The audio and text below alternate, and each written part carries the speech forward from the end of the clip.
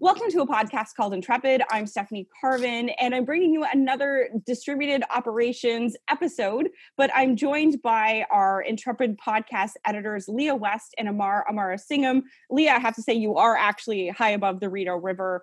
Amar, you're in the suburbs of Toronto, and I'm in my basement. That's where we're at.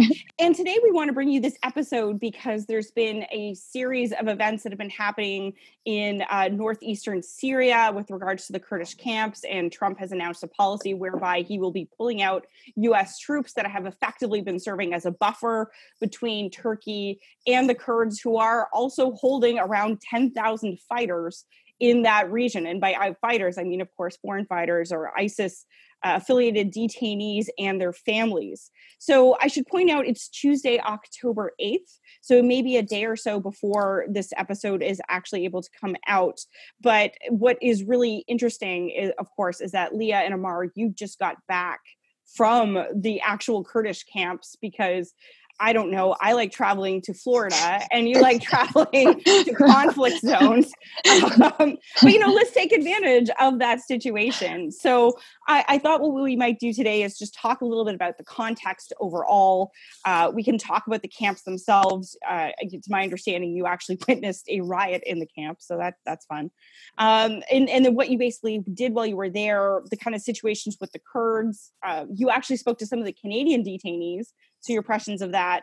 And then, of course, some of the broader implications for Canada's policy, or what I should probably describe as a lack of policy, because we don't really seem to be doing anything about this, even though the sands are shifting fairly quickly. So thank you so much for joining me today.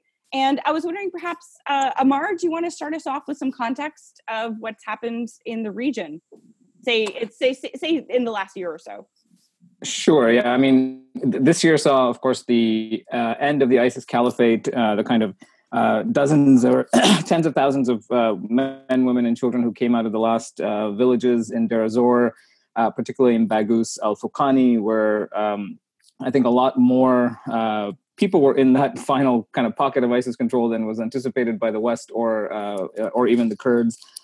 So though they came out, the men and women were separated. The men went to a series of prisons in Hasaka and other areas, and the women were taken to several kind of makeshift IDP camps in Ain Issa, in Al-Hol and Al-Roj, and we can kind of get into the differences in some of these camps in a second, but that's kind of the end of ISIS context.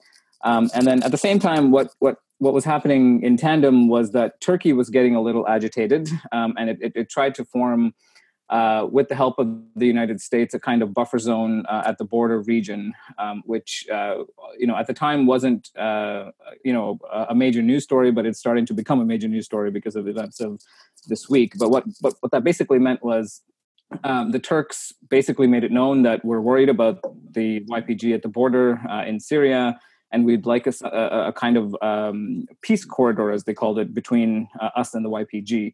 And so the U.S. kind of agreed to that. They agreed to kind of helicopter patrols of the region.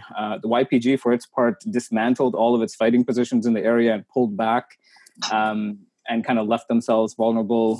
And it was supposed to kind of end there, to say, Turkey's going to move a bunch of Syrian refugees back into Syria, and this buffer zone exists, and everyone just kind of lives happily ever after. But of course, all of that is now thrown for a loop by Trump's kind of hasty decision to perhaps pull out American troops from the area. But we can get into that as well as we go on. And just to be clear, the Turks regard the Kurds who are there as either supporters or active members of a terrorist group that have been part of an insurgency within Turkey for a few decades. Right. And so the Syrian Democratic Forces is a kind of conglomerate under which the YPG exists, which is a Kurdish force, which also has Arab militias in it. But according to the Turks, all of these organizations are kind of allied with the PKK, which it considers to be a terrorist organization, vying for kind of a separate homeland right on the border of Turkey. And so they've been kind of uneasy with Kurdish kind of control of the area following the defeat of ISIS for some time. So this movement has gone from basically a militia force to actually running a government right at Turkey's border. And so Turkey's expressed its discomfort, I guess, with that scenario. And I'll just add, so part of the idea of the buffer zone, as Amar mentioned, is to resettle largely Arab refugees that are in Turkey right now. There's 3,000 refugees from the Syrian conflict that are in Turkey, and Turkey is tired of hosting them and wants to resettle them in this buffer zone along the border. But the impact of that from the Kurdish perspective is the dilution of the autonomous region that Kurdish controls, that is largely Kurdish population, which would have an effect of diluting kind of Kurdish general control over the area. And that's something that is beneficial to Turkey in general, and as well to the Assad regime that governs the Syrian state.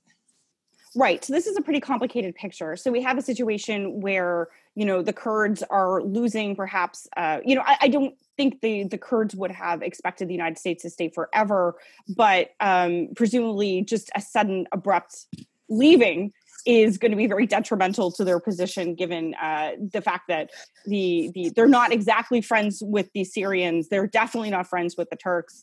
And there's other players in the region who would be quite happy for them to not either be there or for them to kind of lose control over the areas that they have.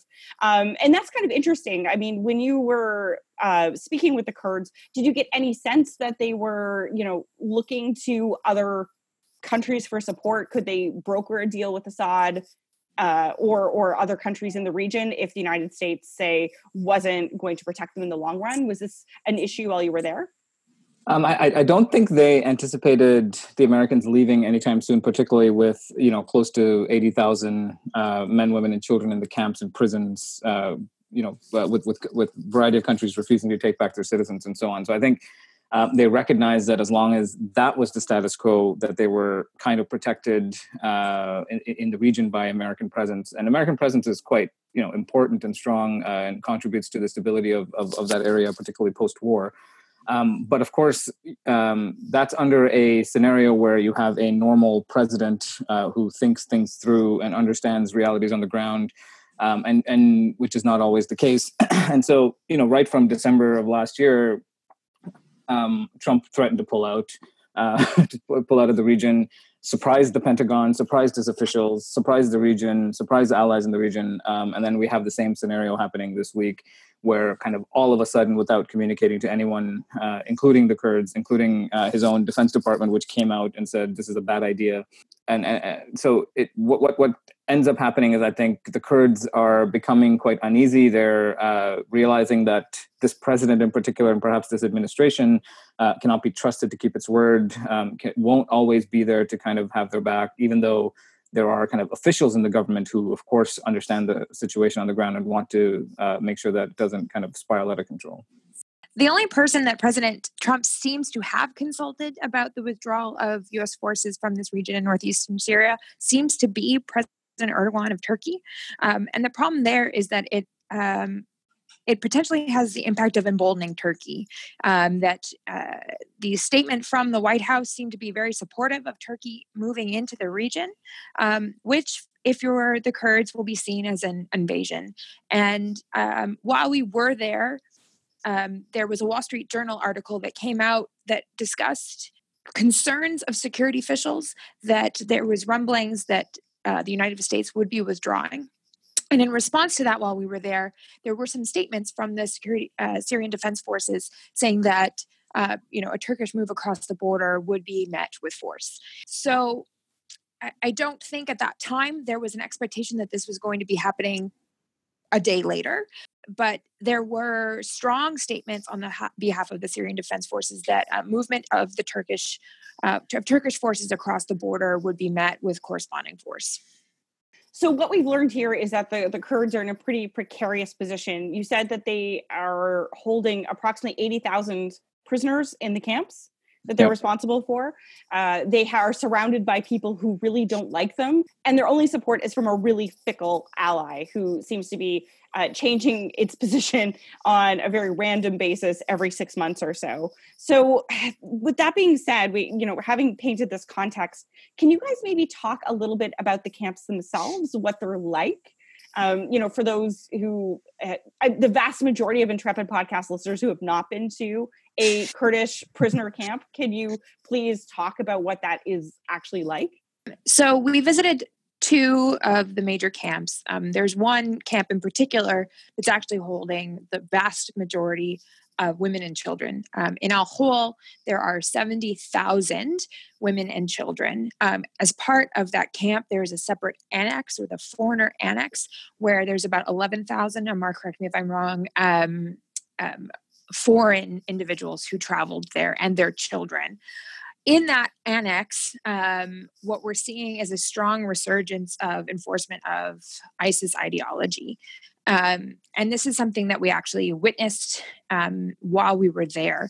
We were there on the 30th of September to attempt to interview Canadian women who were in the camps to learn about their conditions and life in the camps. When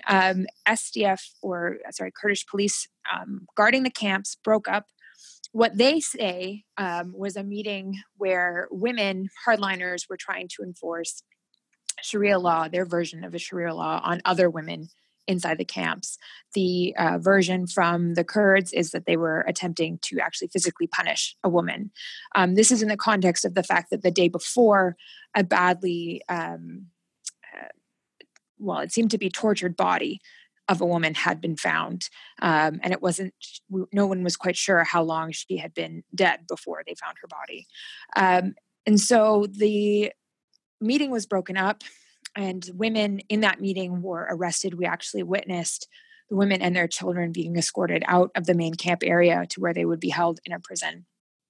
The other women responded, obviously, to this. Some women spoke in English and spoke to us and said that they were simply trying to learn. Their version of events is that they were just trying to teach each other and maintain their understanding of their faith, and that as a result of this, women were being arrested. This demonstration, kind of in response to the arrest, grew. Eventually, it resulted in Kurdish members who were either police or SDF forces kind of trying to break up the protest with firing weapons in the area of the women. However, the women were quite emboldened, and one actually continued to walk towards them in spite of the fire, and the protest continued. What we ended up seeing, and we were escorted out as a large section of the camp was being surrounded by soldiers and police with AK-47s and armed vehicles with 50 millimeter cannons on them being fired, were moving into the camp. And the important thing to remember about all of this is that as we were there standing in between SDF and women who were upset, children were everywhere. They were being held by their mothers. They were standing by their sides. They were playing in tents. And not more than 5 minutes later, there are 50 millimeter cannons being shot into the area. Eventually, after we left, the protest seemed to have been expanded. There were claims that women inside the camps had small weapons or small guns and actually fired them. And ultimately, one woman was killed. 7 were injured, and that was confirmed by Médecins Sans Frontières staff who were actually inside the camp and got caught in all of this. So this is life in the camps now, especially in that element. The following day, a 20-year-old man was killed as well. Not all of the camps are like this. Raj camp, which we also visited, is smaller, about 1,800 people. It's much more controlled and contained. Ainisa, similar, but especially after a statement, and Amar might touch on this a bit, released by al-Baghdadi, kind of calling on individuals in the camps to, stand up and push back, has really emboldened the women inside the camps. And I would imagine that the Trump news will only further agitate and embolden those who still are firmly aligned with ISIS that are in the camps.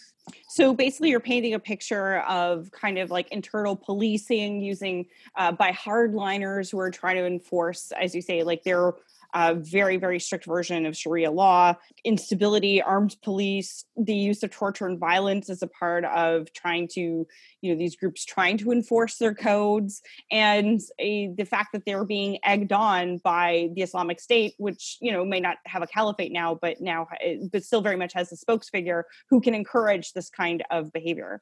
I guess the only question I have for you is on that stories, that was what took place in the camp for the foreigners, or for the normal camp? So it's all one camp, but this was within a separate section of the camp that's fenced off and separated from those who are Syrian and Iraqi women and children who are in the other portion of the camp. But actually, the death of the 20-year-old seems to have occurred in the local section of the camp. And what are the living conditions like? How like are there houses? Is it just tents? Are there other cooking facilities? Like what are these camps like? I mean, I think particularly Hole now is, I would describe it as an urgent situation, right? There's 3 field hospitals, there's malnutrition, there's dirty water, there's periodic, almost daily instances of violence now in some form or another. And as Leah touched on, it's a sea of children, right? It's 55% of the camp is children under the age of 12. And so, and Leah has some pictures of these kids. They pop out of tents, they're behind rocks, they're, sitting under canopies. They're just everywhere and they're running around. And it's not an ideal situation for the vast majority of these children.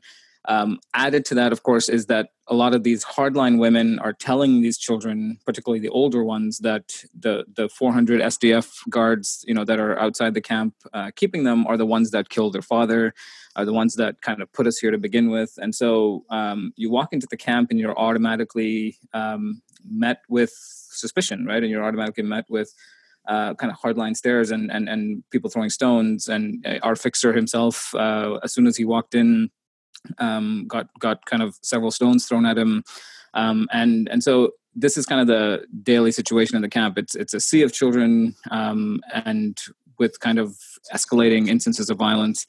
The 20-year-old who got stabbed, it was the day after. So after the September 30th riot, the camp was shut down to foreigners and to outsiders, and so we couldn't get back in.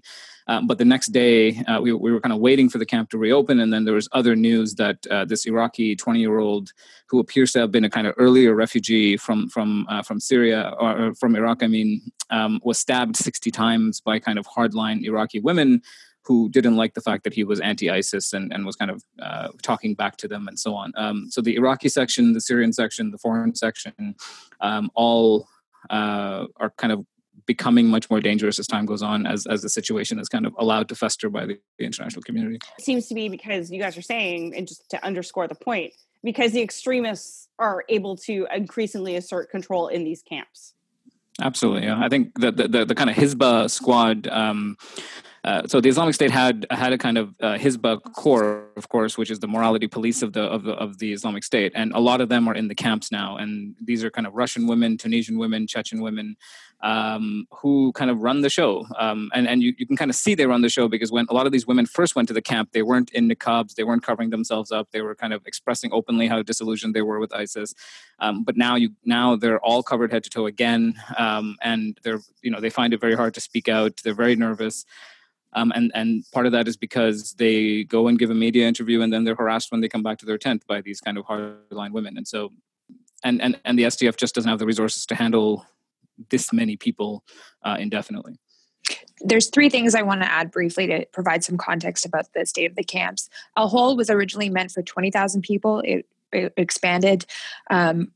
For 40,000, there are 70,000 people here now. So you can imagine it is all tent living. There is a market of sorts. So women are allowed to have money and to purchase things. But after violence like this, part of the way that the camp deals with that is by shutting things down and tightening the grip over what's moving in and out. We also saw last week that there was an attempt to smuggle women out by people who were dressed up as security forces.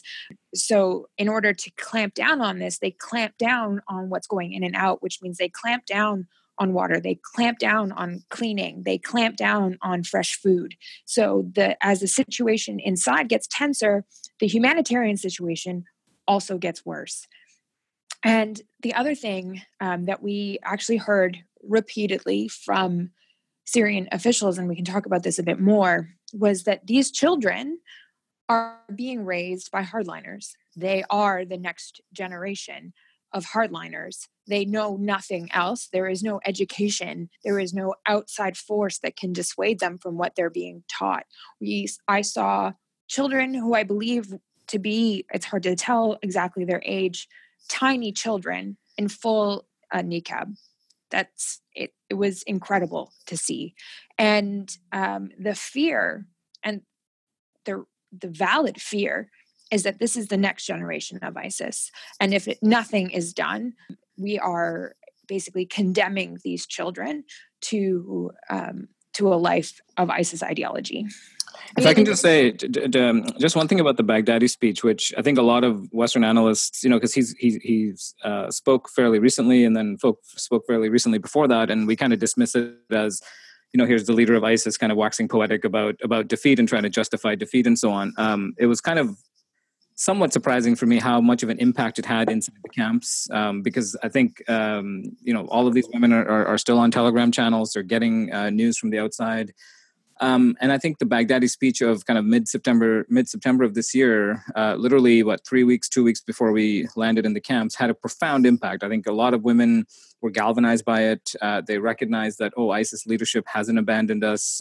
Here's the caliph himself calling for a prison break and calling for men to come rescue their women from these camps. And so I think part of what we saw on September 30th and going forward is that these women feel like they have to live up to that, right? They have to live up to this kind of image that Baghdadi is presenting of who these women are. And so they have to kind of show the world that they're carrying on the torch and that they're representing ISIS even while in captivity. And so it was kind of startling, actually, how quickly after the speech you saw some real impact on the ground and real violence on the ground because and kind of directly related to that. So the one point, again, that I would underscore that agrees with that is if you look at the rise of the Islamic State, it had so much to do with prison camps, right? It was born in the prison camps, really, in the fallout of the 2003 Iraq War. ISIS really comes on the scene when it engages in this prison break spree that really kind of starts at the end of 2012 and goes into 2013. I mean, the fact that prisons have really kind of been such a part of the Islamic State's story for a long time, it doesn't surprise me that rather than seeing the prison as kind of a defeat, that they would just kind of see it as the next phase before moving on to either a rebirth of the movement or something else. Is that the sense that you're getting? Yes. Realistically, we hear a lot, especially from Donald Trump, that ISIS is defeated. And while the caliphate and the attempt of ISIS to hold a state is certainly no longer an issue, ISIS still does have control over certain pockets of territory. There are certain areas within the region where ISIS still has a say on how things are run. There's also continued sporadic attacks, cell-like attacks that continue to exist. So they're still there. And the image I had after being at the camps and witnessing the riots is that ISIS is alive and well. They're just behind precariously guarded fences right now. And those fences are being guarded by the SDF and the Kurdish forces, the exact people that have just been abandoned by the US forces. When you talked to the Kurdish guards who were there, what was your sense of this? What were they saying about what surrounded them? I mean, I think the spokesman Mustafa Bali, as well as the SDF spokesman Dr. Abdul Karim Omar, were all kind of very well aware. I think they were used to it. When we went to see them, they were just like, "Hey, dude, did you hear what happened yesterday?" As if it was, just nothing. But so I think they're used to this violence. I think they see it a lot, and I think they recognize that it's kind of a precarious situation for them that they're not going to have a whole lot of control over. And before, I guess, this week, there were a lot of reporting that SDF kind of generally avoids the foreigner section, foreigner annex. That they go in when there's emergencies, but they stop doing kind of tent-to-tent searches. And so there are weapons in these camps, right? It was funny as I was kind of walking to this supposed breakup of this Hizbah meeting, there was a little child with probably an 8-inch blade kind of randomly cutting a used water bottle, right? And And I'm like, how did this child get this massive blade? what is happening? It's just so normalized. I think that sometimes it shocks outsider eyes. But I mean, it is a situation. I don't think most of these Kurdish officials recognize that they're not going to, they can't really solve this problem. It's really up to the international community to repatriate a lot of their citizens. I guess this would bring us to a good point to discuss. You guys were there. You were not there as researchers. You were there as consultants to Global News. You were with Stewart Bell, and you were supporting his reporting and his coverage. Do I have that correct? Yeah. Right. So what did you guys do? You witnessed all these things, but what else did you do while you were there?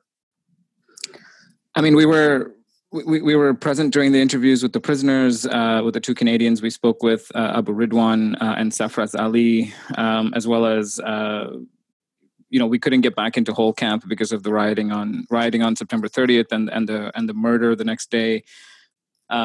But we went to Raqqa. We got a real sense of kind of the situation in Raqqa and the kind of fear there as well. We weren't allowed by our fixers to kind of stay in one situation or stay in one place longer than 5 to 10 minutes. And so, as Leah was saying, there's a real sense that there's active sleeper cells and ISIS kind of intelligence operatives watching for foreigners and kind of keeping an eye on what's going on in the city after liberation, right? And we asked to go, for example, or whether we were allowed to go to parts of Deir ez-Zor. They basically said no, it's too dangerous. And so they kind of recognized that there are sections of Syria which are kind of active sleeper cell situations that they can't really take foreigners into for their own safety. I'll just jump in right there, though, and say, and it's important to note that is not all of northeastern Syria. And especially not where the camps are or where we were staying, other than when we moved to Raqqa, which is farther inside northeastern Syria, away from the Iraqi border. The situation, I felt largely secure throughout. People are going about their daily lives. They're trying to rebuild. And I just want to say that point only because the Canadian government has reiterated, or their basis for not providing any kind of consular services in this region is because of the lack of safety. And the lack of safety is isolated to certain regions and not the regions we visited or needed to visit to speak with Canadians. Right. So, but that was something you guys did. You spoke to some of the Canadians being detained there. Can you say what that was like, what you found out? Yeah, I mean, the main person I wanted to speak to was Abu Ridwan, or Mohammed Khalifa, who's the voice of the Flames of War videos, as well as all of the kind of English language outputs from 2014 onwards. And the kind of image presented of him with previous interviews was kind of very different than the person we encountered. He had, just had lunch, rice and vegetables. He said was speaking with us kind of openly. He refused to go on camera, which of course disappointed Stewart. But we of course didn't put him on camera. And he kind of spoke openly about his upbringing, his kind of life inside the Islamic State, his media role as a kind of translator and voice of the Islamic State, and then why he kind of stuck with the organization till the very end. He said he wasn't particularly happy with his role because he wanted to kind of do more and do different things, but he recognized that he had to sacrifice his kind of individual desires or individual desires for the sake of the whole, and the Islamic State wanted a kind of vibrant media arm even towards the end of the conflict, and he kind of stepped forward to do that role and have that kind of impact. So, we also spoke with one Canadian woman, Kimberly Pullman. She doesn't have any children in Syria. She actually has two children back in North America who are older. She's actually the wife of one of the two that we spoke to, Safraz Ali, and her interview was guarded, rightfully, I think, but she seemed to be committed to the idea of if she were to ever return, contributing to the idea of speaking out against ISIS and terrorist ideology, and she fully accepted that she should face the consequences of the Canadian judicial system, which I thought I wasn't necessarily expecting. So that was interesting. Sorry to interrupt, but did she ever say what her role was? Did she just go over to have a family, or was she actually an active, is there any indication she was an active participant in the conflict? Kimberly is an educated and well-spoken woman, and I think she understood that anything that she says to the media could be potentially used against her for future prosecutions. So she didn't really want to get in with us those elements of her participation. And we really did have a limited window with her, unfortunately. Sure. But she did say that she had spoken with Allied, she didn't mention Allied police or intelligence services, and given a more detailed account of her time in Syria and what drove her to go to Syria. So you spoke to 3 Canadians who were there, one being more open, one being more guarded. Who was the third? The third was Safraz Ali, who's kind of a Trinidadian Canadian. He's been interviewed a few times under different aliases, but he allowed us to use his name. And so he and Kimberly are an interesting batch, because I think they kind of went for what they say are humanitarian reasons. They went to kind of help local militant organizations against the Assad regime. Eventually kind of joined the Islamic State because the group that they were with, also joined, which is the same thing that Abu Ridwan said, actually.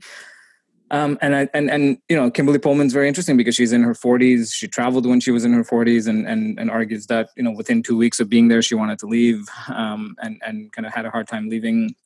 Safraz claims that he was imprisoned by the Islamic State at least twice and tortured for his views and his kind of speaking out. So I think, these are kind of individual stories, but it kind of brings home the point that that all of us have been saying from the beginning, is that not all of these guys and girls are, left for the same reasons, had the same experiences, and they're going to want to obviously leave for very different reasons as well. Some are diehard committed, like Abu Ridwan.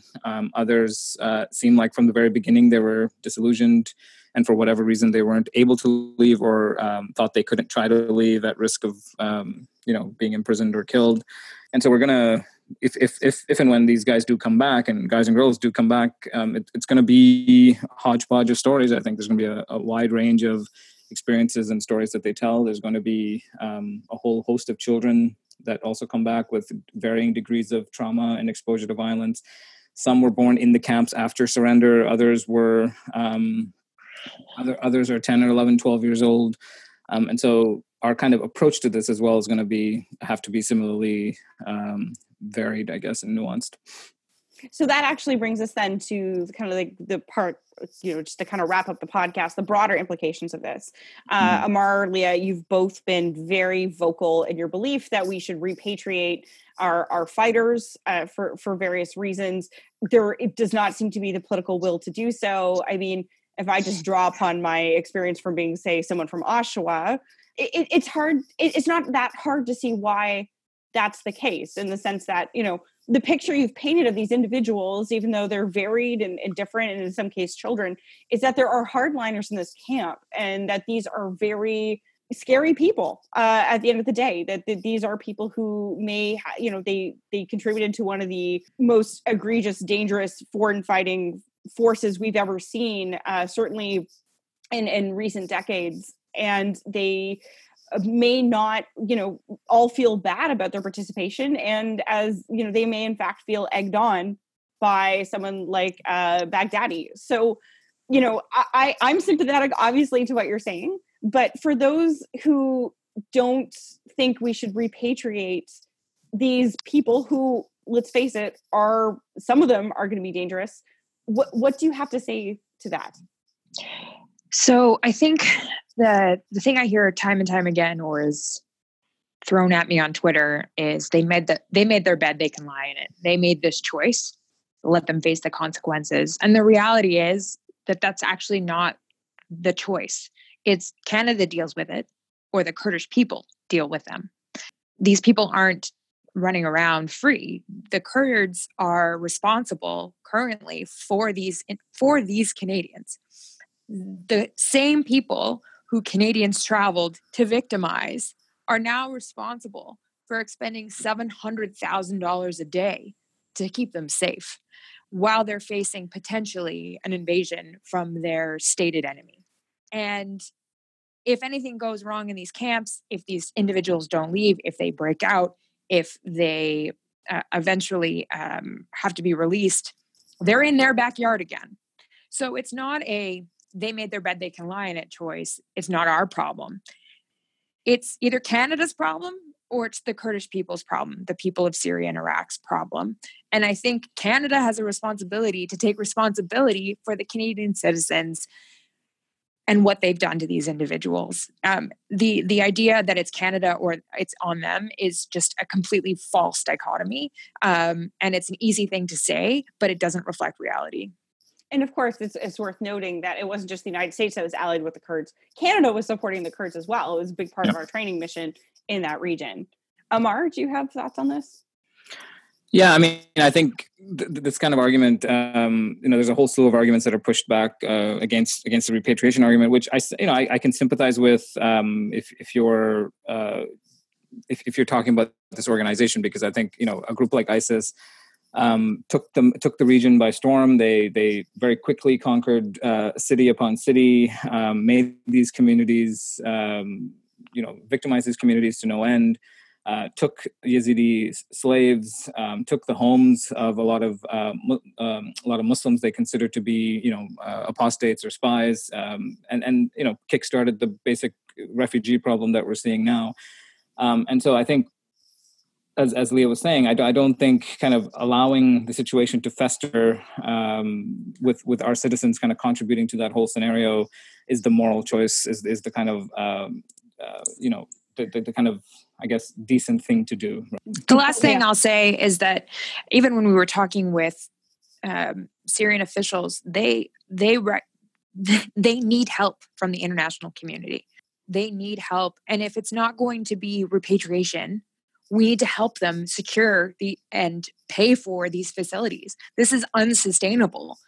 Like, these people are trying to rebuild their communities that were bombed, completely decimated in some cases. They're trying to rebuild while at the same time having to sustain these camps with very little outside help from the international community. Allegedly, 5% of the funding for the camps only comes from the international community, which is egregious because they're holding individuals who came from the international community and threatened the international community. And we're asking these individuals who, while we were there, we're digging out mass graves at the same time trying to rebuild schools and homes so that they can get back to their lives. Like, this is ludicrous that they are doing this alone. So do you have, I mean, the very last thought here, what should Canada do?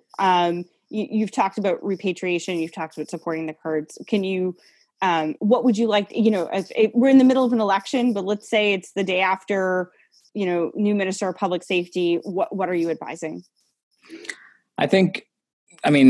Waiting for the election is fine. The day after the election, I think we need to start a process by which all of these individuals, particularly our citizens, numbering close to 40, men, women, and children, are brought back to Canada. The kids need help, and if you want to prosecute the men and the women, that process should be kickstarted as well. And just kind of bring the citizens back. That's really the only choice there is. I think, particularly now with the Americans potentially leaving, with Turkey on the border pushing south, the situation, even if you set aside the moral argument, even from a strictly national security perspective, it's getting untenable.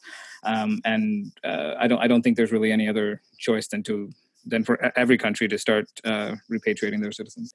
I 100% agree with that. If the domestic political will is just not there, and I'd be really saddened if that was the case, then Canada has to do a few other things. They need to provide financial support to the international community, if not directly to the Kurds, because that's complicated, but to UNHCR to assist in the facilitation and support of these camps so that there can be some kind of quality of life there for the growing children in the camps. And Canada needs to get on board with the coalition of European courts who are trying to establish some sort of hybrid tribunal or international court to prosecute these individuals. Now, ideally, our Canadians would come home and be prosecuted here because we have the laws on the books that can do it. And as Amar and I write in a piece that's coming out, the individuals who are currently in camps are not the hard cases for prosecution. I think they're actually the easy ones. But if we're not going to do that, then we need to step up to the plate and do what Canada has historically done best, which is contribute to multilateral efforts for justice and restorative peace and development. Well, guys, you paint a very scary, sad, and frustrating picture.